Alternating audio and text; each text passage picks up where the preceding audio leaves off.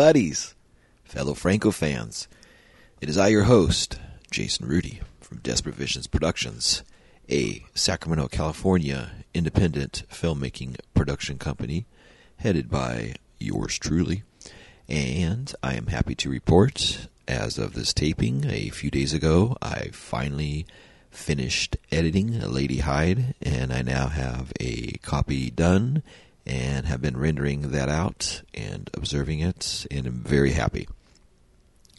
It's a mix of several of my films, themes, and other things. Like I watched it and I analyzed it as I was taking notes and studying it, like I do with this. And and there's definitely, it follows a lot of the Franco checklist too, by the way, which I'm happy to report. But yeah, it's a mix of a Franco film, the style of somebody coming back and killing the people that killed somebody close to them, a motif he used in probably 8 or 10 films. And like, She Killed in Ecstasy, Soho, that one, and quite a few, of course, Dr. Z and Orloff and all that. So, yeah, anyway, so I got that done, happy report and all that good stuff, and cutting a trailer for it right now, and going to get it booked and all that good stuff, and then going back and editing the second feature that I filmed a year ago, Emmanuel in Sin City, a new Emmanuel film. So, or my take on a Emmanuel film, Emmanuel with one M, like Black Emmanuel or Yellow Emmanuel or Blonde Emmanuel or any of those. So yeah, so that's what is going on in the Desperate Visions universe. But yeah, like I was saying before, it's Lady Hyde's a mix of Love Blade. It's a mix of Lady M, a film I did before, a little mix of Simone, and mix of a Franco film, and then of course all the stuff I love, a lot of wrestling in there and other stuff. So yeah, so it'll be playing soon, hopefully streaming and playing locally, and then Blu-ray and everything else. So listen for future episodes, and I'll give all the information out where you can see or buy or however it works out. So now on to Francoville. So yeah, right now we're in Franco universe, 1980. And this being episode 95, we review the film 95 in the Franco canon, his 95th film, El Sexo, Esta, Loco. Also translates to Sex is Crazy. Comes from Spain, 1980, like I said. Alternative title, The Sex is Crazy, U.S. DVD cover. Also, Sexo, Loco. Shooting title reported in Hoja de Lunes. Production company on this is Triton at PC out of Madrid. It's a smaller company, just one company this time, which they've worked with Franco in the past few films here. Theatrical distributor Star Films SA out of Spain. The SMC erroneously lists Spanish Warner. Shooting timeline on this, the shooting date is March. He filmed this in March of 1980 and turned around and it played in December of 81. So yeah, about a year and a half or so. December 12th, 1981. Then it played Madrid, March 15th, 1982. So about 2 years it played after it was shot in Madrid. Then played Murcia, April 1st, 1982. And finally, Barcelona, April 19th, 1982. Theatrical running time, Spain, 91 minutes. DVD, a running time converted. SP Magna Video, PAL, DVD, 85 minutes, 44 seconds. It says, I took glass off here for this small print. Oh yeah, by the way. Of course, all information taken from the book, all information for this taken from the book, Flowers of Perversion, Volume 2, by Stephen Thrower. All right. Dos peras estentantavores hermortas, cules leve e primer quatrimonio de la historia. Two couples are so in love, which leads them to the first quadrilateral marriage in history. That's what it says. Wow. All right, so 4. Writer-director Jess Franco, of course. Director of photography Juan Solar Cozar. Music Daniel White as Pablo Vila and uncredited Jess Franco. Executive producer Juan Dominguez Regueso. Laboratory Photo Film Madrid. Sound, okay, let's see. Uncredited camera operator Jess Franco. Editor Jess Franco. Cool. I like that. It's like me. I like to edit and shoot and direct. Second camera operator Luis Doria, Colombia. As LF Dor Colombia. Cast Lena Romain, billed as Candy Coster. She plays 3 roles: Marcia, Ms. Fonseca, and Cookie. Lynn Esterson as Lynn Anderson plays Dorothy. Eusavia Castell and Ms. Bernada. Antonio Mayans as Robert Foster. Like everybody is billed as somebody else. Plays Spencer and Gutierrez. Antonio Rebollo as Tony Schios plays Flanagan and Martinez. Jess Franco, of course, is the director. Plays the director. Laura Garcia plays Rosalinda, producer's girlfriend / female Argentinian. Antonio Martin, Panchito, the Argentinian. Juan Solar Cozar, as Juan Solar, plays the registry office official, stills photographer. Jose Luis Martinez plays Juanito. And finally, Gloria Menendez, Juanito's girlfriend. All right, so pretty lengthy synopsis too, but of course we read that in the second half. Oh yeah, and by the way, we're going to have a co-reviewer on this one, and of course returning from the City of Angels is Miss Colicini is joining me on this review. So hang out and listen past the bumper music for our review. All right, so on to production notes. Production notes. For some Franco critics, the 1980s are all about decline. Commentators like Carlos Aguilar, for instance, find almost nothing of worth in his output during these years. Check my tape. Good. Okay.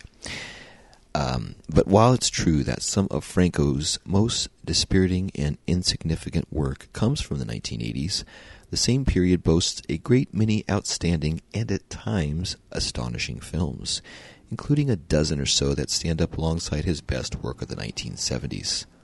El Sexo, Esta, Loco is one such film, and there are plenty more to choose from, because Franco's filmography went through an incredible growth spurt during the 80s, expanding from 90 at the end of the 1970s to a staggering 140 by 1985, over half as much, again, in just 5 years. Such a phenomenal work rate seems unreal, but as we consider the brutal corporate pressures at work in the 1980s, such extreme productivity begins to look like a race against time, against the elements, against the various trials and adversities that would, by the end of the decade, more or less finish off the independent sector of commercial European cinema. Well, that's really sad. That's really cool. In the early 1980s, Franco made a deal for 2 films with Spanish production company. In early 1980, Franco made a deal for 2 films with Spanish production house Triton, a sweet softcore fantasy, El Lago de las Virgins, Lake of the Virgins, and an almost indescribable sci-fi parody called El Sexo, Esta, Loco, one of the most off-the-wall films to come out of Spain in the 1980s. Director of photography Juan Solar has very fond memories of making the movie. El Sexo, Esta, Loco is as nutty as a fruitcake and full of very amusing details. There is a mockery of the dubbing of American films into Spanish. Jesus allowed himself to do absolutely what he wanted without the control of any producer, and shoots everything that comes to mind, letting the crew appear in the mirror, letting me enter the frame to get my camera. As always, we worked with very few resources of light, and the sets are all the hotel rooms where we stayed, or nightclubs where we had enough lights. I had a lot of fun with that scene where Mayans and Schios, naked and painted silver, go to kidnap Lena from the car. They walk with so much care that it's not clear whether it's to make no noise or surprise her, or because they are barefoot and they are being stabbed in their feet by the pebbles. Madrid-based production outfit Triton were actually among the more stable financiers of Franco's work during his turbulent passage from French to Spanish production in the late 1970s. Franco's chief ally there was Joaquin Dominguez Risco, who was executive producer on Las Chicas de Copacabana, 1979, Sinfonia Erotica, 1979, The Sadists of Notre Dame, 1980, and El Sexo, Esta, Loco, 1980. Production manager on Opala de Fuego, 1978, Aberraciones Sexuales de una Mujer Casada, 1980, and Devil Hunter, 1980, and producer of El Lago de la Virgen, that's 1981. Note that two of these were actually J.E. Films productions, suggesting that Julian Esteban's company had business links with Triton. Okay. Here's two quotes. Jess Frank, my friend, the director Jess Franco, for his Spanish films, which have made me enjoy jazz, is shooting Sexo Loco. When we least expect it, Jesus will give us an authentic movie, full of art. How long it is since your movie, Tenemos 18 Anos. Ramona Pujate, Joya de la Lunas, March 10th, 1980. Okay.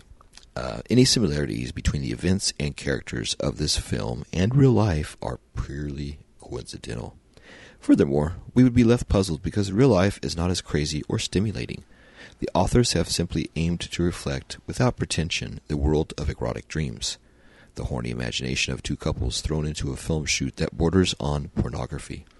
The opening credits of El Sexo, Esta, Loco. All right, here's the review by Stephen Thrower. In 1980, Jean-Luc Godard returned to narrative filmmaking after several years producing Marxist essays on video. The film that announced his comeback was Suave qui pute la vie, or Slow Motion in the UK, starring Isabella Huppert and Jacques Dutronc. Although commercial, in quotes, by Godard's then recent standards, it was still pretty wild, with the sort of structural eclipses and discontinuities that would relegate it to the tiniest of art houses today. At times, the movie freezes at seemingly random intervals and then advances frame by frame.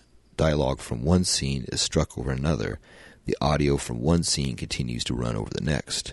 So, guess who must have seen this film on its release in Spain in 1980 and left the theater feeling invigorated and inspired? Franco was a longtime admirer of Godard, who he often declared was his favorite filmmaker.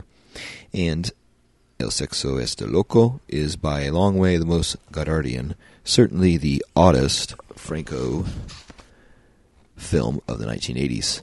Perhaps the only thing that seems discordant in comparison to Godard's approach is... No. Start again. In 1974, Luis Buñuel directed The Phantom of Liberty, a surrealistic farce with a non-linear plot structure in which various unrelated episodes are linked together solely by the movement of certain characters from one scenario to... what's the point? Franco is making a weirdo sex film with lots of alienation effects, like one of Pavlov's dogs. And like one of Pavlov's dogs, I'm salivating, automatically reaching for art movie comparisons. What does a comparison prove except to move the terms across the board from one side of the newspaper to the other, in 6 languages at least? Does it matter if the cucufate in conical or... does it matter if the cucufate is conical or digressive? In what sense does any of this really feed the birds? If a critic wants to use a film to empty the shells from the pigsty and cut holes in a 12-foot sheet of plastic, then you can easily push through any face you like. It's interesting. All that matters is the conservation of mass times energy and momentum, which leaves the opposite edges in uproar. Silly. Can a parody also line the casket? Okay, that's just interesting ramblings there. In El Sexo, Esta, Loco, performance registers are unstable and reliable. Scenes tilt over into play acting or inappropriate levity without warning. What begins as a sexy science fiction comedy, penis is set to launch, turns into a paranoid crime drama, then swerves off into horror, back to comedy, into deconstructed porno. This proves to be the way throughout the film. We oscillate unpredictably between alternative versions of events, while the style in which these events are conveyed shifts too. Among the numerous oddities and illogicalities. Number 1. Franco himself appears on screen as a film director shooting a scene with Romay and Tony Sicos. He asks them for a second take of the same dialogue, but in a more cheerful register. Number 2. A makeup girl steps into a shot to dab at Romay's face before being ordered away by the director. 3. Actors slip out of character and look at the camera, only for a directorial voice off camera to congratulate them and insist that they continue the scene. 4. A character is introduced to us in voiceover as the producer's girlfriend. Later we see her in tears as we're informed that she has been sacked because she refused to perform a sex scene required by the script.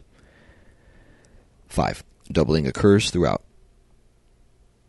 Actors play 2 roles. Scenes are played twice. 2 happy couples going to the registry office to get married. That's to say the couples wish to marry each other. 2 times 2, making a marriage of 4 people. A jaunty music cue from Eugenie. History of Perversion is played at double speed. Number 6, a sex scene in the driving seat of a car is rendered utterly alien and absurd. Firstly, by the dialogue, spoken in sort of pidgin English with bizarre high-pitched accents, and secondly, by the fact that the car is traveling about 5 miles per hour as it drives down a Benidorm seafront at dawn. And number 7, characters swap their partners without warning, say each other's lines, then have to consult with the director to find out who should have said what. They subsequently retake the scene, but play completely different with different dialogue. Names change constantly. And number 8 out of 10. The audience at a live sex show wears synthetic joke store masks. Later, these same mask-wearing individuals attack Lena Romay in the guise of monsters belonging to some sort of devil-worshipping sect intent on sacrificing her. Do the masks conceal true monstrosities behind simulation? Or are these the faces of true monsters from outer space that just happen to look like rubberized ghouls? 9. As Mayans drives Romay to the countryside, he spouts total gibberish. A mixture of film references, Mel Brooks, Hitchcock, and news snippets, an almost Burgosian jumble of deregulated signifiers.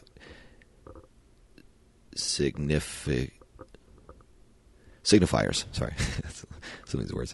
The film is cut together as if the dialogue makes sense, with no stylistic cuteness revealing that it's a wind-up. It's as if the world has finally gone crazy and conversations in random porno films have become divorced from even the most basic reality. Franco is satirizing his own work here, knowing that the garbled jabbering that intercedes between sex scenes might as well be Martian for all some sections of the audience care. Number 10. Franco himself intrudes frequently into shot. We see him reflected in mirrors while sitting behind the camera, entering the frame to give instruction, playing a character within the narrative, and at last, in a Ouroboros moment that seems to swallow the tail of his bad reputation, filming himself in a mirror by means of an out-of-focus zoom. Nice. So he's films himself in a mirror shot, and out-of-focus zoom. Nice. Out-of-focus shot and zoom, so 3. Frivolous experimentalism.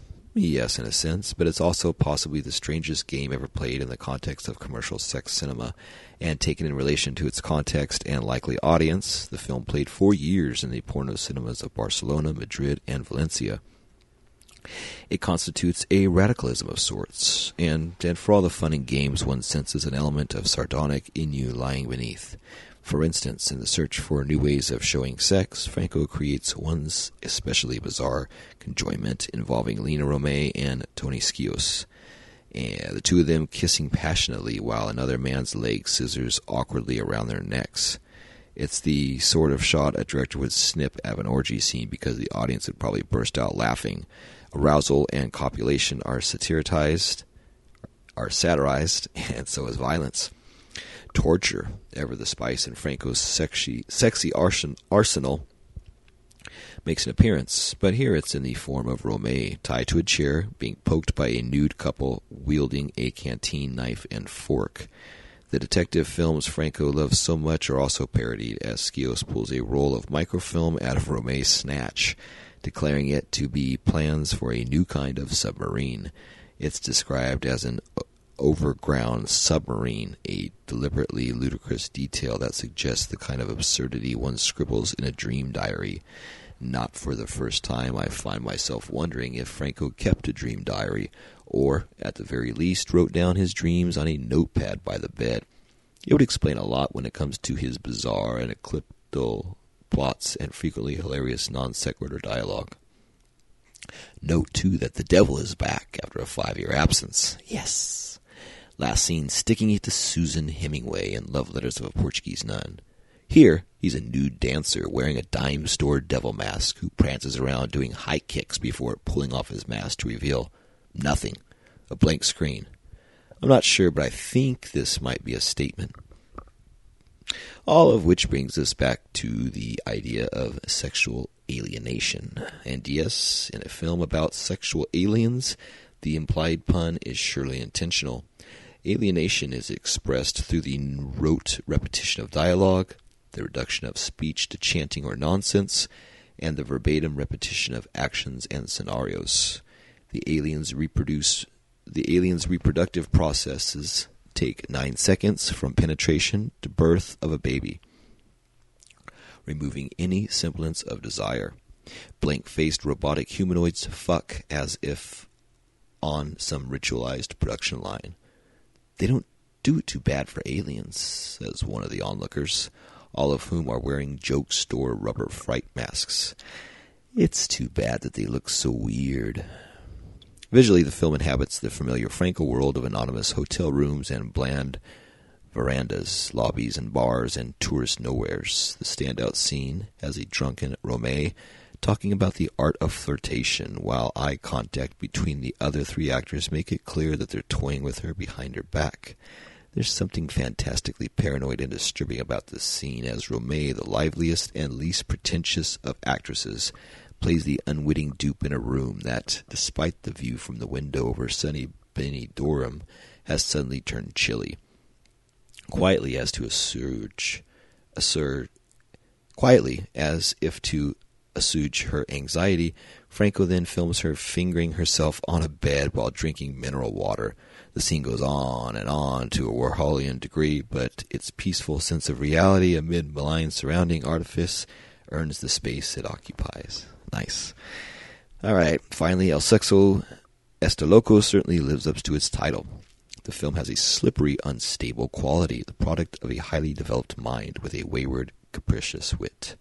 Dashed off as per usual, during another busy year, it's far from rigorous, but then who would ever expect rigor from Franco? It's simultaneously the artiest and the silliest of his films, and it plays equally well as a postmodern deconstruction of his work or a party hour send-up. A frivolous curio masquerading as jaundiced self-parody, or is the other way around. Franco's contrarian impatience with the art film game would never allow him to opt for one without the other, and it suits the structural conceit of this film for the answer to be undecidable. In the end, the film exists because sex is crazy, art is crazy, and just Franco is crazy. You're here. All right. Franco on screen. Playing himself, Franco avoids all the potential pitfalls of posing or pretensions. Cool, calm, collected, no showboating, no screeching at the cast, no mugging to the camera. Oh, and he wears a nice leather jacket. It makes a change to see him looking so smart. Music. Among music cues from recent films such as Aberraciones Sexuales de una Mujer Casada, Eugenie, Her History and Perversion, Two Female Spies with Flowered Panties, and The Chicas de Copacabanas, the latter a lovely version of the main theme played on electrically treated violin and acoustic guitar, were treated along passages of improvised keyboard drawn from the same sessions that yielded the score for Aberraciones. Some of the material also turned up later in the equally delirious and hallucinatory Macumba Sexual. Locations. The most astounding location is the flying saucer seen at the end of the film. It's actually a nightclub still open today on the outskirts of Benidorm. Visit www.kubendorm.es for details. Kubendorm. The majority of the hotel-based shooting took place at the Hotel Cervantes on Calle Lepanto in Benidorm. A poster on the wall advertises the Alicante bullring known as La Plaza de Paquito Espala. Connections. All right, this thing's the last thing. Yep, okay, finishing up here. The last time Franco played so deliberately with the technical conceits of cinema was in Necronomicon. I'm sorry, Necronomicon. I thought it was always Necronomicon. That's right, Necronomicon. But even there, he didn't go so far to deconstruct the film itself. One is also reminded of Franco's first film, Tinimos y Tineos, which the narrators, two teenage girls, prove inherently capricious and unreliable. These words. Recasting events in their lives to fit their whims and their fluctuating opinion of the other participants. Appropriately 45 minutes into the film, Lina Romay cries while looking into a mirror whose reflection reveals Franco filming the scene. His eye pressed to the camera, Juan Solar hovers beside him holding a light meter. This is as clear an indication as we are ever likely to see on how the films of the period were actually shot. The rubber fright masks worn by the audience at the sex show and later by the adherents of the Temple of Cucufate recall the masks at the sex party, which ended in an unwitting incest in 1978's cocktail special. El Sexo, Esta, Loco is the first Franco film to acknowledge the existence of videotape, the format that would see the end of Franco's cinema, its rebirth as home entertainment, and the beginning of his cult reputation. The dialogue here takes on a multi-layered quality, prophetic even, as the quadrilateral married couple stare at the TV screen on which a video has just ended, leaving rolling bars of static. "Wow, it's finished," says Romay over a shot of video fuzz. She may as well have been talking about cinema. Here begins the end. "That was short, huh?" "Of course," says Skivos. "Everything good lasts a short while." Videotape was the new frontier of early 1980s entertainment, and Franco's films were among the first to appear in the new medium. A feature about the phenomenon in Le Film François, dated January 15, 1982, lists a number of titles currently available. Among them were Franco's Lorna the Exorcist, Sadist Notre Dame, and Virgin Among the Living Dead, plus Zombie Lake. A month later, on February 82, two more Franco films were included in a follow-up article in the same magazine, 15-Year-Old Captain and Demons. The planet Arkelos was probably named after a region of Greek situated in the eastern part of the Peloponnesian Peninsula, which Peloponnesia was mentioned in Girls Copacabana. No, I'm sorry, in Oh, What a Honeymoon. He's read the book at the beginning about that when he sees Lena on the beach with the string bikini. So, all right, so that's that. Let me hit some plugs real quick, because I've always kind of been forgetting these lately. There's a donation button, of course, on the Red Circle page. If you care to donate, either one time or monthly or whatever you feel, I would appreciate it. There's also download. Please download the episodes as you like and have them on your device forever. And also subscribe if you can. That way, every Wednesday morning at the same time, you will have an episode ready for you to listen and hopefully enjoy. We are on all your favorite platforms, at least 10 or 15 so far, so happy with all that. Of course, Apple and Amazon and Stitcher and quite a few. All right, and tell a friend about the show. If you like the show, tell people about it. Let other people know about it. Let this podcast thrive and continue. And we all want to have a cool club, but we also need more members in our cool club. So tell everybody. I appreciate it. Share the news. FrancoObserver.com or Franco Observer Podcast. Let's see, Franco Observer. You can get hold of us at you can get hold of us at just Franco Observer at yahoo.com. That's Franco Observer at yahoo.com. We also have an Instagram page, the Franco Observer Podcast. look us up, add us, and you'll see all the new pictures and news of Desperate Visions and the Franco Observer podcast. Also have a Facebook page as well. And so, yeah, that's all that good stuff there. Got that out of the way. Hang out past the bumper, and I'm going to hit stop on this, and I'm going to watch The Sex is Crazy for the first time. Looking forward to it, actually, especially after reading this thing. I watched a few minutes last night to kind of get an idea, and it looked amazing. I already crossed off a few things off the Franco list in the very beginning. It was like stripping scenes on stage, mirror shots, and other things. I was laughing. So, yeah, I know I'm going to enjoy it, of course, and reading this makes me look even more forward to it. So, hang out past the bumper music, and Collie and I will tell you our thoughts on The Sex is Crazy. And she's a good person to talk about crazy sex with. Buenas noches, amigo. Maha.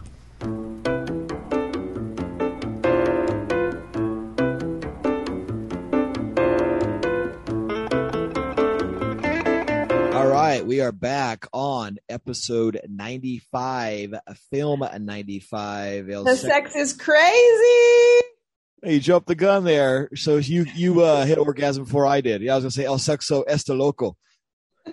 Of crazy sex. When I think of the words crazy and sex, I think Collie. So we have Collie here today with us. Oh yeah.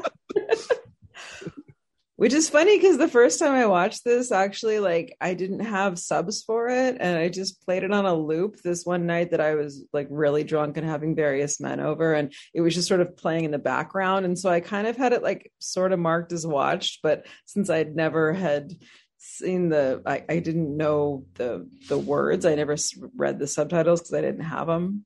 Then it was just kind of this, I had this idea of what the movie was about. So it was really cool to actually watch the movie today.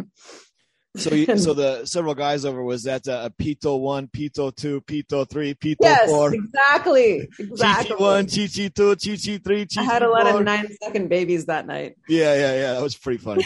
Yeah. Exactly. So, all right. Well, before we talk about the film, I'm going to kind of go over a few little notes about the movie, but not about the movie, kind of beforehand to prep it. This is interesting because this is like a deconstruction type film, and Franco's done this a few times with like Necronomicon and his first film, Tinimos 18 Anos, and Le Grandem Reduces, and a few other films where they're like looking at the camera and going back and breaking that fourth wall. There's so much fourth wall breaking in this. It's weird. Totally. And it's weird. It starts off as like a sexy sci-fi comedy. Then it turns into like a paranoid crime drama. Then it turns to a horror film. Then it goes to a comedy. Then it goes into a deconstruction porno type film where it's all the other stuff, which is pretty crazy. There's a lot of joke masks in this, which go back to Cocktail Special and everything else, which is pretty crazy. Exercising their demons. Yeah, totally. There's other things I'll talk about when we get to the films with the mask that I caught, which is really, really funny. Let's see. They have... what do I have here? I have microphone. Oh yeah, it's funny. There's The Devil Returns in this film. First appearance of the devil since Love Letters of a Portuguese Nun, and then we see the devil mask again in Cocktail Special, where the woman running the orgy is wearing the devil's mask. And in this, you have a skinny guy dancing around. And we'll talk about what it means behind the mask when we get to that point of the film. But and then we have also Lena's paranoid anxiety with the fingering session, which I had talked about before we got on this podcast, which was very similar to Mulholland Drive, which was kind of interesting. And which is funny because Sex is Crazy, art is crazy, and Franco is crazy, is what I read, and that's totally true too. And that's like the whole theme of the film. Also, the music on this, it takes from Eugenie, Her Journey into Perversion, which is a film coming up. Two Female Spies, they use that da, da, da, da, theme all the way through the whole thing. Yeah. La Filas de Copacabana, they use a lot of that music in here, and then music from the next film, Sexual Apparitions of a Married Woman, Cecilia. And what's last thing is pretty cool, or two last things. It's first appearance of videotape in a Jess Franco film. of like a VCR and videotape, and that would be a huge next point in Franco's career of all of his films coming on videotape and becoming the cult guy that he is and all that. So it's interesting. That was another thing too with Mulholland Drive, people watching the episodes on tape and being in the movie and the switching and all that stuff. And what's crazy, this was made in 1980, and Franco shot 8 films in 1980. He shot 4 films in 78, 4 films in 79, shot 8 films in 1980, and then shot 7 films in 81 and 9 films in 82. So in those 5 years, he made 32 films, which is pretty fucking crazy. He's a prolific man. Yeah. And let's see. And also, too, before we get into the film, today, Severin had just announced that they are putting out 2 more Franco films on Blu-ray. Macumba Sexual. Yeah, and others, and Mansion of the Living Dead. So that actually adds up to 8 Franco films now coming out on Blu-ray in the next month or two. You got Faceless coming out on Blu-ray from Severin, Macumba Sexual, and Mansion of the Living Dead. You got Vinegar Syndrome put out and sold out in 3 hours, and I didn't get it from them, which pissed me off, is Burning Up Inside. Came out Friday, and that sold out in 3 hours, 1,000 copies, unannounced. But I got it through Pulse, so that's cool. And then also the 2 Red Lips films are coming out on Blu-ray, and then The Other Side of the Mirror and Dark Mission. So that's 8 films coming out in the next 2 months of Just Franco. Sweet. Yeah, so people are waking up now to Just Franco again. So that's really cool. He's having his moment, huh? Yeah. So that's crazy. It's like all these. It's all happening. Exactly. So we're always ahead of the curve. So that's always nice to be. So. All right. So now let's talk about this film. The Sex is Crazy. So you had said you had seen this before without the original language, and this is your second time watching it, and with the subtitles. And what did you think? It was much more fun to know what they were saying, of course. Yeah. Although it was much more fun the first time I watched it in my life, but it was right, because all the surprises and everything. Yeah, and the men, but yeah, it was actually really funny because I had a friend who is she's like a new friend. She's a friend from work, and we hung out last night, and then she crashed at mine.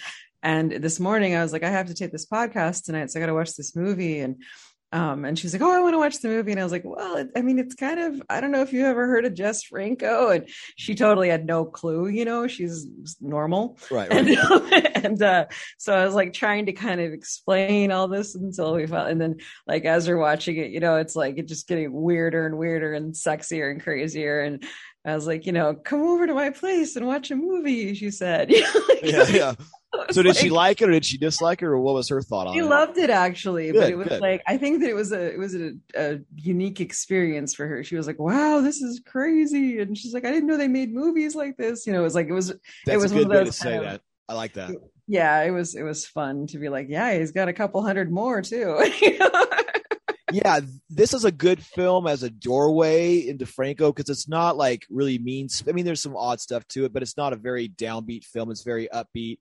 Everybody's having a good time in it. It's got the joy of filmmaking. It's very independent, very low budget. Starts out with aliens. Yeah, aliens, all that stuff. So the breaking the fourth wall stuff too was like extra weird, especially when Franco, I know it's getting ahead, but when Franco looks at himself in the mirror filming and shoots right into himself, it's like, but that's the thing is actually even Mara caught on to it as we were watching it, was like, she was, noticing that she said that it seemed like he was creating the world that he wanted there to be. Like he was trying to make the world that he wanted. Right. Telling people to say, I'm like, yeah, you totally get it. Yeah. Yeah. Controlling your universe. No, that's a really good insight. So yeah, what's funny is right off the bat, we get a spinning disco ball in the beginning, and then we get this kind of computerized Franco voice. And then we see all the robot people and the monster masks. And all of a sudden it clicked in my head. Okay, this is 1980. This is Franco's Star Wars. You have this is his cantina. Oh my God. All the guys in the monster mask are like the cantina scene. The spinning ball is like the Death Star in the beginning, because that first shot's a close-up of the spinning ball, and it's like the Death Star. And I was like, oh, that's like the Death Star. And you hear these other I mean, Star Wars had come out years before that, though. Yeah, like 2 or 3 years, but the whole sci-fi and stuff. You know, sci-fi was popular still. People were cashing in sci-fi, so that was his little. Plus, Jess Franco's Yoda. So, and I think they were making like Empire Strikes Back at this time. Yoda. Well, you know that, right? You know the story behind that. What? No. Oh my God, no! Go online after we wrap and look up Jess Franco Yoda on YouTube or whatever. Yeah, no, it's based on the truth. The guy who designed, or one of the guys who illustrated it before Frank Oz, that was assistant with Franco and worked with him on films. And on an interview, Franco talks about it on one of the Severin Blu-ray discs.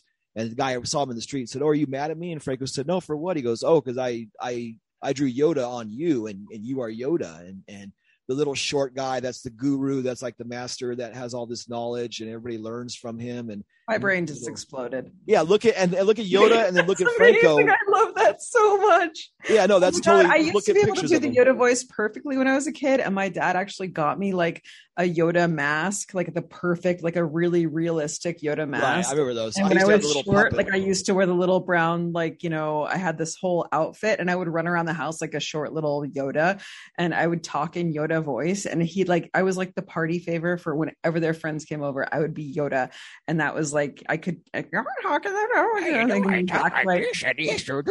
Yeah. Yeah, and mix up all the words. I could do it perfectly, and I was like this little like. And then to hear that that's Jess, that just like it makes me feel so connected to Jess. Good. Yeah, no, totally. Seriously, after we wrap this, go on and do a Google search, Jess Franco Yoda. You just totally made my day. Good. That's so good.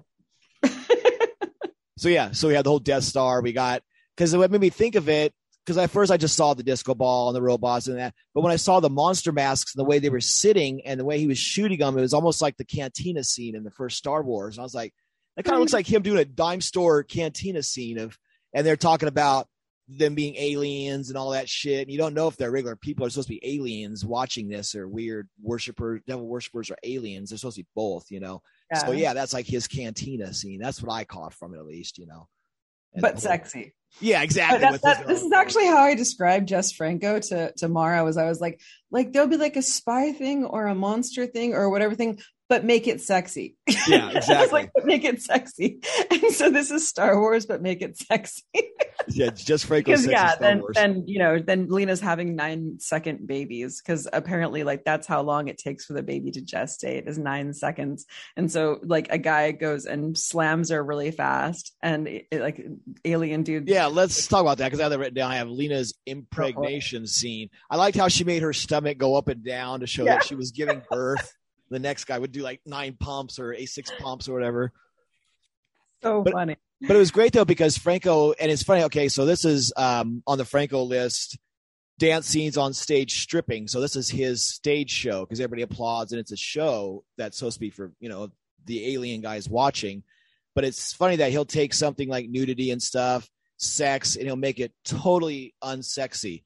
You know, he had her laying there and they're counting down, like with no thrill or passion, just a counting and impregnating. Next, boom, boom, boom, boom, next, boom, boom, boom, next, and the whole voice, the monotone. And it's funny because Franco loves doing strip scenes and making them just so bizarre. And this is another case of him making a bizarre stripping sequence, you know? Right. But no, it's great. And they have the mirror shots, of course. And instead of jungle sound effects, you have the Franco doing the voices of the computers and all that stuff. So we have the 4 female and the 4 male robots, which remind me of Attack of the Robots as well, where they're just like the robots coming out, but now they're nude, you know, instead of just wearing glasses, or Dr. Orloff or any of those. And then also, it's non-erotic. And also too, I like that the guys and women were silver, like his version of Frankenstein, where he had the Frankenstein all in silver body paint. I thought that was pretty interesting. And go ahead. No, I just said yeah. Oh, yeah. So we have like first nudity right off the bat, 50 seconds. I don't know if it was male or female. They both kind of happened at the same time. So, you know, So yeah, the four male nudities. Male. Which don't show a lot. There were lots of boobies right at the beginning. Yeah, totally. The wigs and the whole countdown sequence. And then I noticed too, Lena's wearing her red robe again, I think from Oh, What a Honeymoon, the one with the little dragon thing on the back when she's doing makeup. So I caught that was pretty cool. And then I liked the scene of there was a lady that was referred to as Linda. She's the producer's girlfriend, and they keep showing her as like a scene to cut to, like with a voiceover. This is Linda. She's the producer's girlfriend. She's happy to be in this film. And they show her just posing, and then it cuts back to the thing. It's like, what the fuck? It's like a non sequitur. Yeah, and that lady looked like Montserrat Prowse, who's in Sinner. And she's in Signs of the Tombs and Eyes of Dr. Orloff. That gal reminded me of her. It wasn't her, though, but it looked like her. That's might have been. And then we have a great shot, number 4, palm trees. Actually, I'll go through the list later. But we have a nice shot of Alina on the toilet where she's all dressed up and elegant and sexy. And the guy goes, well, if people can see you now as you're being natural or whatever. And she just smiling, looking sexual, pissing on the toilet. Yeah, I love her sequined like belly wrap thing that she had. That blue top that she wears. Yeah, like no, just she was naked except for she had that sequin band. Oh yeah, right. Okay, yeah, that's before. You're right. That was great. I loved that was like all she was wearing was like her. I mean, she had like her little lingerie on, but her little. I guess that maybe that was a garter belt, like a. Yeah, she had a garter belt and garter belt stockings, and then topless, and then with the wig, of course, and then her little. Yeah, that's hot stuff. Her little jewel on her chin. Yeah, that was the part where I was explaining to Mara that this is the most beautiful woman and the coolest woman to have ever lived, and going off and telling her all about Lena Rame, and it was great that she was wearing that for my. No, it's good, and there's and this is a good Lena film. I mean, Lena's fucking good in this. Yeah, she's awesome. So the wig, she's got the Marilyn wig going.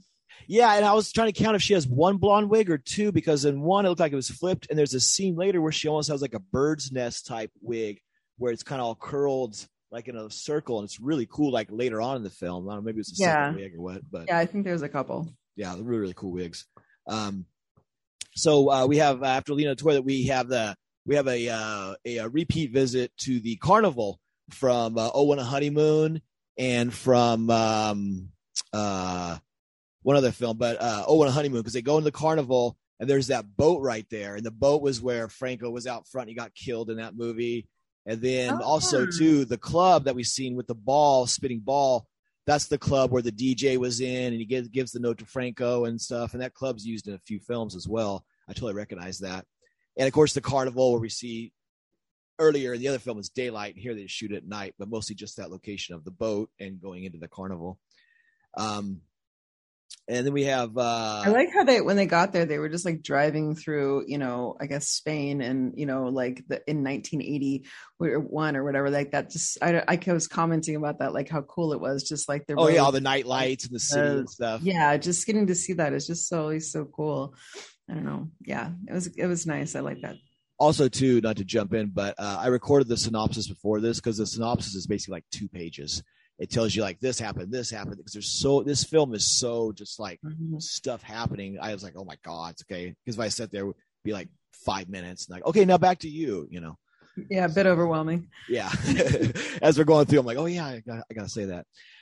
So yeah, what's interesting, and then we have a scene of Lena tied up and tortured with while a lady is like kind of masturbating, and a guy is kind of like getting angry watching. And that kind of reminded me of like a David Lynch scene of like, that guy's like, and the lady's just like rubbing herself with a cigarette, and the guy's like kind of stabbing the girl and getting her all crazy and stuff. It was pretty funny. I like that scene. Yeah, I like how they had a fork and a knife at her pussy. Yeah. Like they were going to eat it, But like, I didn't catch that. Yeah, you're right. Gonna eat her. Stab that, but it was like stab her, and she just kept screaming. But like, I liked when she came up and she was like gonna, before she got tied up, and she goes up to Antonio and she's all raging on him because he did just like give her he tried to drug her with he tried to drug her so she would go to sleep because he would go out and do his business, and he was but she was like immune to it or something, and she goes to attack him with this gun. And I love how Jess is like, he's acting in it and he's just like so bored of her, and he's just like, oh my God, make her stop, and she's just being the drama queen, and he's like, oh, she gets off like this when she's jealous or whatever, and then she's like, I'm gonna kill myself, and she's like holding the gun on herself, and they're all just like, oh my God. Jess goes, do it. Like, that was great. Yeah, it's almost like it's a real life thing, kind of like Midnight Party or something as well. I was thinking about watching that, where it's just kind of like, you're not sure if it's about Lena and Jess and everybody, or if it's the movie or what. You know, it's that cool little inside stuff. You're like, I wonder. You know. Yeah. Goofy stuff. But yeah, I like that. Go ahead. Yeah, then they tie her up and they're gonna eat her with their fork and knife in her pussy or whatever. But I just love so much that they found the microchip in her microfilm in her vagina. Yeah, that was amazing for a above ground submarine, which is a car or a tank or whatever. Right? The submarine is to go submarine underwater. So an above ground submarine is, whatever. Marine. So, funny. Yeah. It's funny. It's a boat. Yeah, and during this time you have a lot of film within a film. It keeps going back and forth of, you see the reflections of people in the mirrors. Jess Franklin's walking in and out of shots. You see the cameramen. The assistants are coming in, doing the makeup, going back. They're doing scenes twice. It's kind of, you're trying to, like you were saying earlier. Well, yeah, we should have mentioned that the alien thing was actually a theater production, apparently, like for the demons or something, right? Like that whole first opening scene, like. Yeah, they're kind of applauding it. It's for like these masked aliens that are watching. Yeah. It's like nothing is really making sense. It was, I don't know.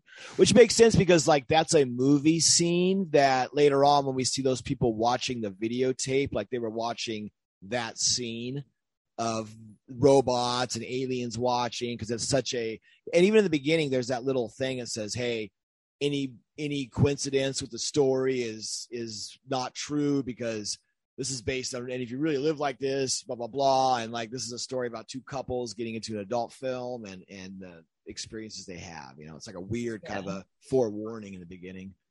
It's a strange development though. I mean, everything go. Yeah, it's weird. And then right after this, another weird scene is one of my favorite scenes. And to me, this is like a talking parrot scene. You have Lena and the guy driving in a car. And I said the voice sounds like this. Oh my God. What is that about? So fucking weird. So fucking weird. Yeah. It's just out of nowhere. It's like, why are you doing this? Yeah. Like it's like they intentionally try to find the worst possible voice that they can. It doesn't make any sense. And then it gets even weirder when she starts having sex on him in the car. Oh yeah, and they're going real slow. Yeah, he's driving like 1 mile an hour. It's like, just stop the car. What are you doing? And I love how there's like, people on the street watching, and they're definitely not like actors. Oh yeah, you see him up on the right, the old man and woman are kind of like pointing like, hey, he started there and he went to there. Yeah, you totally see him watching. Like they're filming a porno in the middle of the street. But the guy's got his pants on too. I mean, it's riding him, which is still, but yeah. Yeah, even like when the aliens are having sex, you can see that their dicks are limp and they're like doing like what are those called, push-ups over her, Right. Like you can see he's not even touching his dick in her, and it's a limp silver dick, and she's just like oh like she's getting kids. Like, right. So much just like make believe, like flat out make believe in this. It's like they're not even trying to pretend it's real. No, it's like a movie, and you're supposed to be watching a movie, and it's weird. It's like the whole movie within a movie thing, where it's like it's fake, and it's like fake acting, and then real acting, and reality, and everything else. It's kind of interesting. Yeah. So then we get into where we have all the couples start hooking up, Lena and her guy, and this redheaded woman, her guy. And they have like this big 4-way orgy of the two couples. And it's funny. So they start playing this like old time music over the scene, like a piano, kind of an old vaudeville. Yeah. I kind of kept commenting, like, what is with this like campy, like sex comedy music when it's not really like funny at all, the story. I mean, it's kind of wacky, but it's not one of his like sex comedies. So the music was really kind of like jarring. Like why really? Yeah. It's almost like his take off of porn music. Like, okay, here's a sex scene. Now you got to have some porn music, and this is his porn music. He's trying to show like it's outdated maybe or something, is my guess on the style of music. So weird. And this place, so you have first though, we're like, maybe I'm mixing the linearity of it up, but I liked how like they go out to the beach like rock thing. And, that's coming up. Yeah. Okay, that was okay. I thought that was because first they have sex in the bed. And he has like this kind of leg lock around her leg, and he zooms in on this weird leg lock position, and it's really odd. And I read that a lot of times you would see that shot, they wouldn't use that, but he was like purposely zooming in on weird positions they were doing. And then the music ends and they go outside and he plays this soft music. And then you see them standing against the wall, and then it comes back into, and then that music comes on again, and they're like fucking against the wall, which is funny. The butt's out in public, before they get to the rock thing. Yeah. It's like as soon as they catch wasn't that spawned by the rock thing? I thought because like first like they see Lena having sex. Oh, they might. Yeah, you're right. The woman like she gets her bifocal thing out or whatever, and well before like, that though you see her on the Lena's cool. She's standing. That's a really good fucking shot. Actually, I'm sorry. Yeah, that was a great shot. So Lena, it's weird. It's a weird transition shot. She's standing on like a balcony and she goes out and looks and then she sits down and then it like transforms into her sitting on the rocks outside and she stands up and then it goes really far back and you see her like really far in the distance. It's a really great shot. She stands up and then the guy joins her. Then you see the couple watching them, the guy and the girl way out there. And then you go back and forth. Yeah. And then they hook up. Yeah. Once she sees them and then she's like, ooh, she's like, watch this sexy thing. And then she gets her guy to watch and then like they get all horny. And then that like sets off like that's when we started saying like, this is like the world that Jess Franco wants to make because like he sees like, it's like they're being voyeurs and watching, Lena have sex and that inspires them to want to have sex, which inspires everyone to start having sex. And then there's like mad orgies happening everywhere. And I think that was like so meta because I think that's why Jess makes these films is that he wants us to watch Lena having sex. And then he wants to make everybody who's watching his movie be inspired to have sex. It's a good point. Actually, I never thought about that, but that's very, very. Which also makes it super cool. The first time that I watched this, I was having sex. Yeah. See, it's also meta. It all comes full circle. Sorry, I had to. Well, that's right. Which is the film does come full circle in the end. So it does. Yeah. So, but before that, we have the foursome fucking outside we talked about, and then they have a four-way marriage, which is kind of really ahead of its time, and it's something that I don't know might maybe come in the future. I think the way things are with who knows, but except it's weird. Like I was like excited about it because it was like polyamory or whatever, but then it's strange because the actual marriage, only the men marry the women do not marry each other, the men do not marry each other, only the men say that they will take the women as their wives and the women to say that they will take the men as their husbands. Okay. Which, and then later on when they catch the two wives, hooking up, they're like mad at them about it as though they're not married. It was like they were like, oh, we're going to punish you. But of course, punishment means sex. But I mean, it was like that was like an interesting. I was like, oh, so they're not even supposed to hook up. Like that was like weird. Right. Because they switch partners after a while and stuff in the bed. Yeah. Like they can have like Lena can be with either man and the woman can be with either man, but they can't be with each other, which is like because I wasn't sure if Lena was I wasn't sure if Lena was cheating with her co-wife or if she was cheating on another woman. I wasn't sure who that that was her co-wife. Oh, that was her co-wife. Okay, yeah, the redheaded woman. Okay, I wasn't sure because that was totally the co-wife. And I was like, what? They're mad at them? You think they'd be like, yeah, party? That's funny. It was kind of weird, yeah. And then we have Franco's voice again. He does the voiceover for the minister. You hear he's like doing the Franco voice as the minister. And the minister is the assistant cameraman, Juan Solar, the guy that was the minister in that. And you see him in the film too, behind the camera. Okay, so then, and then we have the two female spies theme again comes on during the sex scenes with the two couples. And we have one of my things, number 29, reading a book in bed. You have the four of them reading comic books in bed, which is kind of a cool shot. Yeah. We got 10 minutes. So, so we got them reading comic books in bed, all four, which I dug.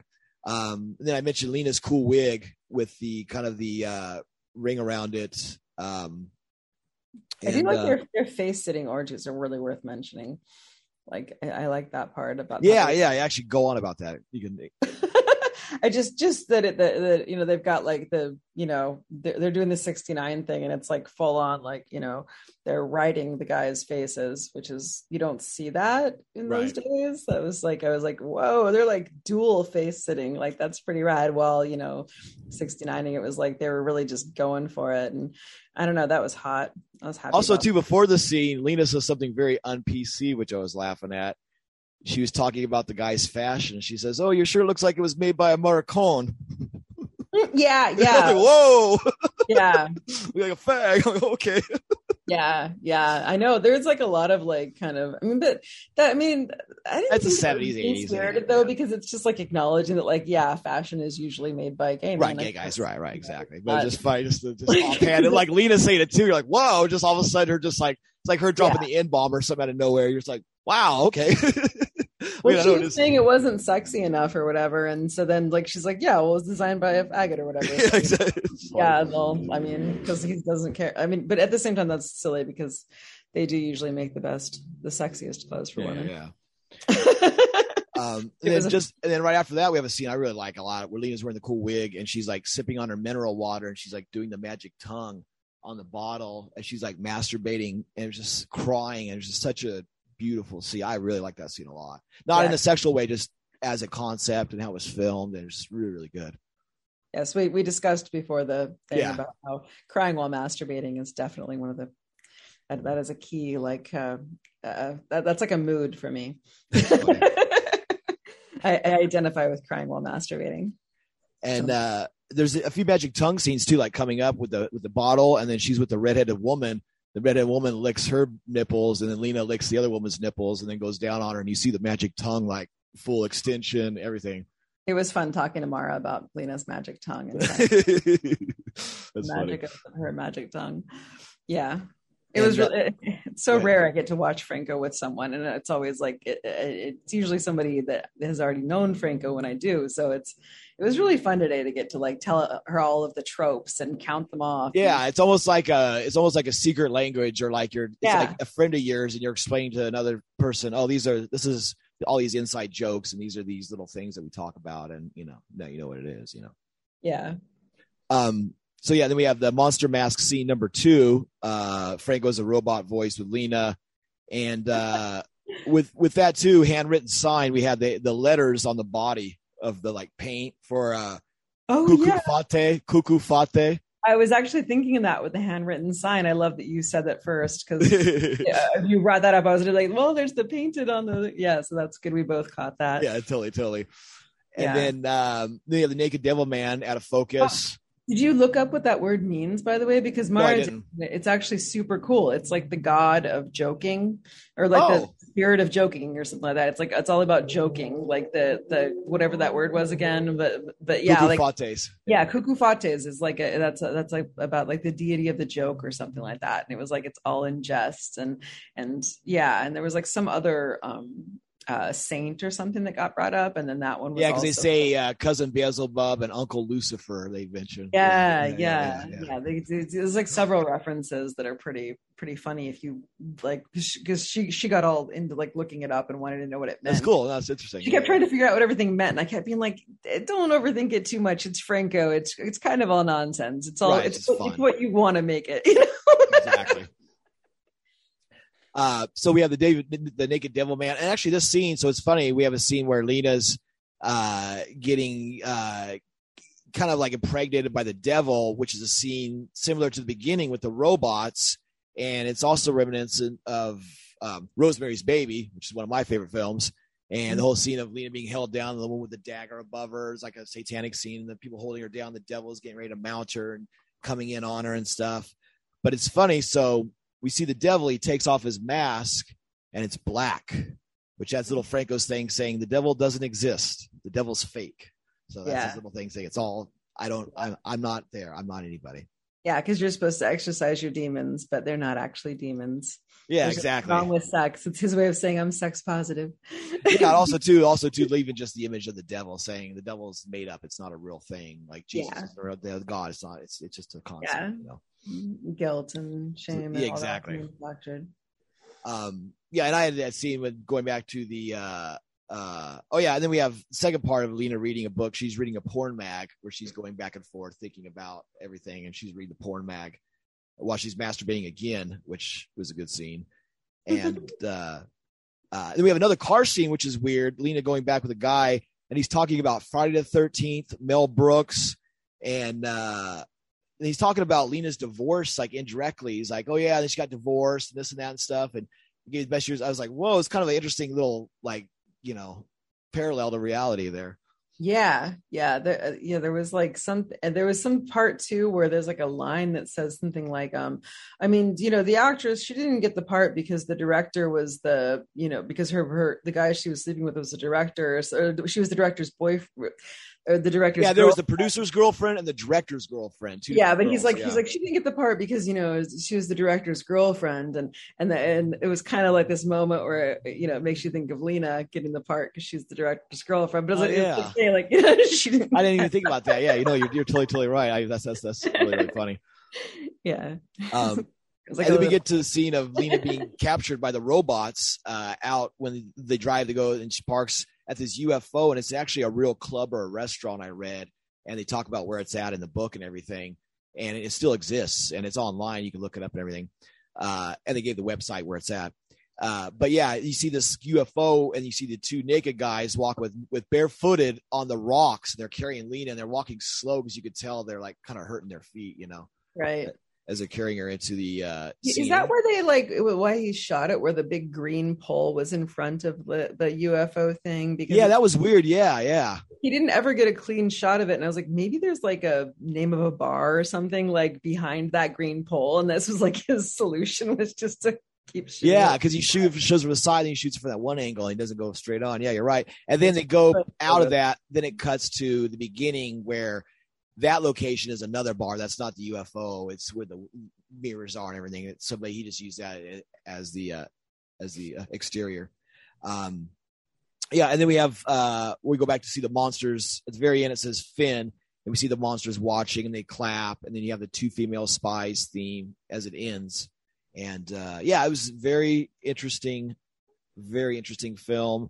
And I will say this is probably made it on like my top 15 favorite Franco films. I really like this one a lot. Yeah. It's a fun one. I don't know if I have it that far up there. I think there's so many good ones that it's hard to say I'd put it that close to the top, but it's a fun one. I don't know. I know you're always asking my final thoughts. I just want to say that I love that there's all the people wearing all silver, because just last weekend I went to a party and I did that to myself. I put like all this. Oh yeah, I saw that. That's right. Yeah. Yeah, so I was like, oh, that me. It's always fun to see that kind of silliness like in your life reflect in Franco. Oh yeah, most definitely. So let's see. I think we got actually, let's go ahead and pause right now, and then we're going to come back and hit the checklist. Oh, okay. I thought we already checked. No, I got to go through all that. So hang on. Okay. We're going to do the checklist portion of the film, and I actually I have the checklist already made up, but I actually wrote a little checklist that I checked off each one as I went through, a little quicker way to do it. Number 1, body of water we have. Number 2 and 3, sailboat or boats. No boats in this film. I was shocked. A lot of body of water shots he shows, I was like looking, panning, no boats at all, just totally open waters. There's the boat in the carnival. Yeah, I get. Yeah, you're right. Technically, yeah, it's not in the body of water. I guess. Yeah, you're right. Okay, I take that back. You're right.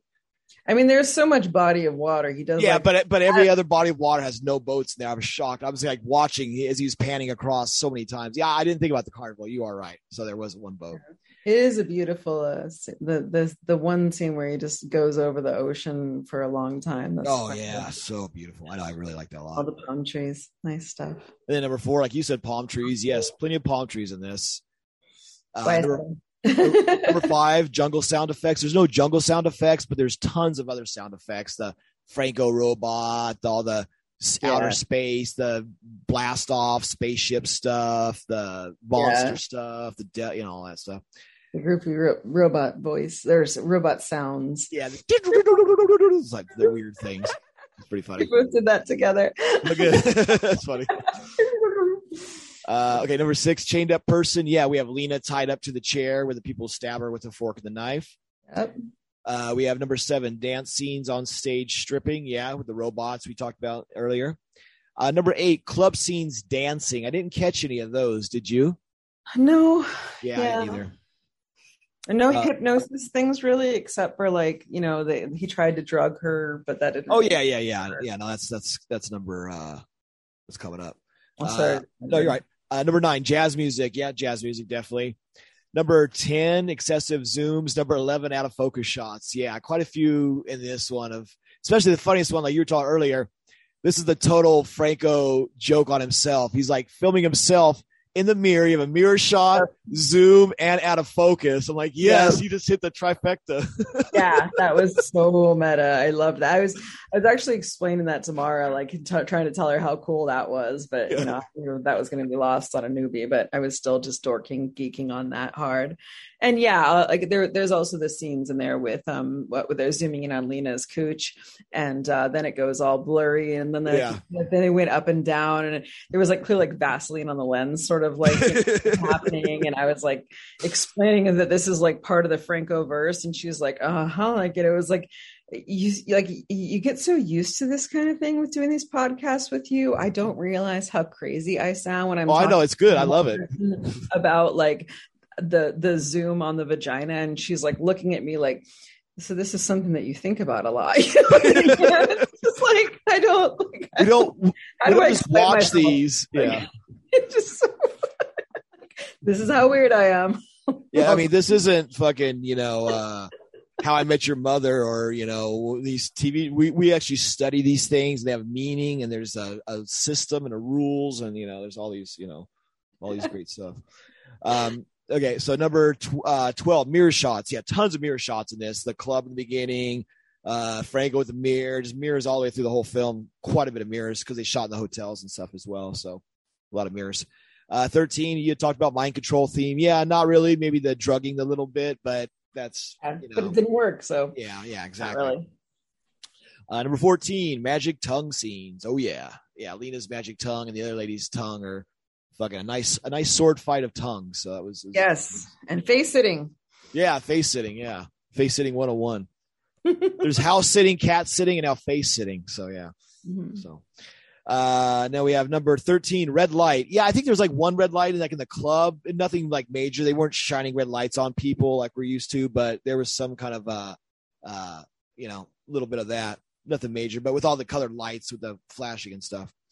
Number 16, sheepskin rug. No. Number also / masturbation with a C item. Almost. There's a lot of masturbating in this. The woman masturbating while crying. Yeah, crying. There you go. C. And also too, the redhead lady was kind of like rubbing her boobs with the cigarette and masturbating. Mm-hmm, She's like doing that. The C, the cigarette. So I caught that a little bit.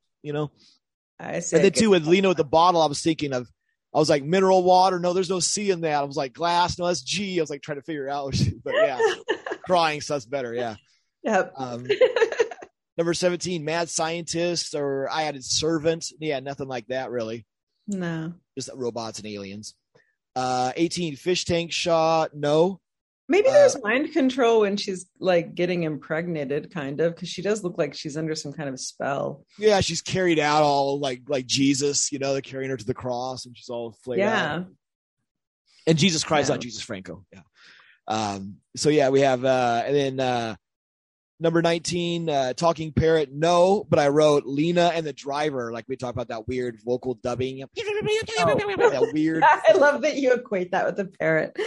Yeah, I was because I'm thinking of a voice placed on something that's not supposed to have that voice, like the little toy robot, the talking parrot, talking monkey. It started off as a parrot, then it kind of morphed into other non-talking things that are weirdly, way done. Parents in my neighborhood were like squawking like I haven't heard them squawk in like months. Mara was like, "What is going on out there?" It was like mad squawking during the movie. Maybe they realized I was watching Franco and they wanted. Well, it rained here today too, so maybe the rain's coming your way tomorrow, and the birds sense that, so they're letting you know. Cool. Yeah, it rained a short, small rain. Okay, number 20, end credits, yes or no? Yes. 21, handwritten notes. Yeah. The makeup, the letters on the belly. Yeah, exactly. We're counting it. Number 22, spiral staircase. No, didn't catch your license. 23, inept cops. No cops at all in this film. No. Number 24, belly chains. Didn't catch any belly chains by Lena in this, unfortunately. No, just a sequin. Yeah. And actually, too, I liked her blue sequin tube top that she was wearing and the scene with the devil and all that. Yeah, it looked really and the red skirt. Yeah, that was a lovely look. Also, too, Lena looked really good in this film. Like, Oh her yeah. body, her face, her attitude, everything. Lena was like really, really. I was looking at her going, "Wow." I mean, these years are prime Lena, like pretty much. Oh yeah. We're just like, yeah, Lena was smoking. Yeah, no, she looked really good in this film. Okay, so let's see. That was 23, 24, 25. Kinks. I really liked when they rubbed their boobs on each other. That was so nice when they did. So soft. Final Fantasy. It was kind of awkward watching that with a girl that was like she's not bisexual or anything, and we're just friends. But it was like strange because it went on. That scene goes on for so long. Yeah, and the two ladies are making out, and it was like. I was like kind of like wishing I was alone and I could have a minute. I gotta go to the bathroom for a few minutes. No, like I mean those boobs like were because like they were like Lena boobs, like they were like perfect boobs. Like both of them had those perfect Lena boobs, and they were just like rubbing them all over each other for a long time, and it was very pretty. Very I like nice. that. Number 20. Number what? Number 26, great headboards. No, there's no really cool headboards in this film because it's all in the hotel, so they're just regular lame headboards. Number 27, Fear or Desire. Yeah, obviously. Clearly. Number 28, acoustic guitar player. There's no acoustic guitar player in this film. No, Plays acoustic there's no guitar. Daniel White happening. It's all just Pablo Villa. Totally. And then finally, number 29, reading a book in beds or reading a book scene. Yeah, we mentioned they read the comic books and they read Lena reads the porno mag. Yeah. So so that makes 18 out of 29 on the list. So I'm gonna make a tally now every episode. Yep. Good stuff. So that's a passing grade. So yeah. That's a passing grade indeed. So yeah, this is an interesting period of Jess Franco. This is like 1980. A lot of people kind of think of like this is the decline period for him, but he still has a lot of good films that come out in this period, a lot of strong stuff. He's cranking out a lot. From a year before to the next 5-6 years, I was reading, he puts out like a third of his films in just those like 10 years. Like he really books for these next few years of just like, he doubles and triples his previous outputs by that time. So he's really going full bore. Plus, at this time, 1980, the European independent film deal is starting to go away. It's starting to dry up. So it's really cool because he's like racing against time to try to like make all these films as he can before he has no chance. And then a few years later, it dries up and he's got to do these direct-to-video digital stuff, and it's a different ball game, but he still has money, he still has producers, and he can still do these. So he's trying to make 8, 10, 12 films a year. So that's pretty admirable and pretty amazing. Yeah. He's one driven man. Yeah, sure. Just like Yoda. So yeah, like I say, at the end of this, you got to look up Jess Franco Yoda, and you'll be blown away. So obsessed with that. That's really special. So that's one good thing too. Every episode, you usually have a good thing you learn or get cool about, like Banana Island and now Yoda. So that's 2 ones. So exactly. Any final words on podcast? You always like educate me on so much. It makes it more enjoyable. Good. Love it. Well, this is labor of love, so at least we can get something positive and cool out of it for doing it for Jess's memory and all that. So Jesse Westy. Yeah. So any final words on the sex is crazy? Everyone have crazy sex and watch this movie. Yeah. Yeah. Make sure you put a movie and try to, time this right with someone that you like to play with. And even if you're a robot and you have a silver penis, still wear a condom. Safe sex is the right kind of sex to have. So that's what I want to say. Well, that's me. So I don't know. But get condoms. Eat them with a deep passion. But yeah.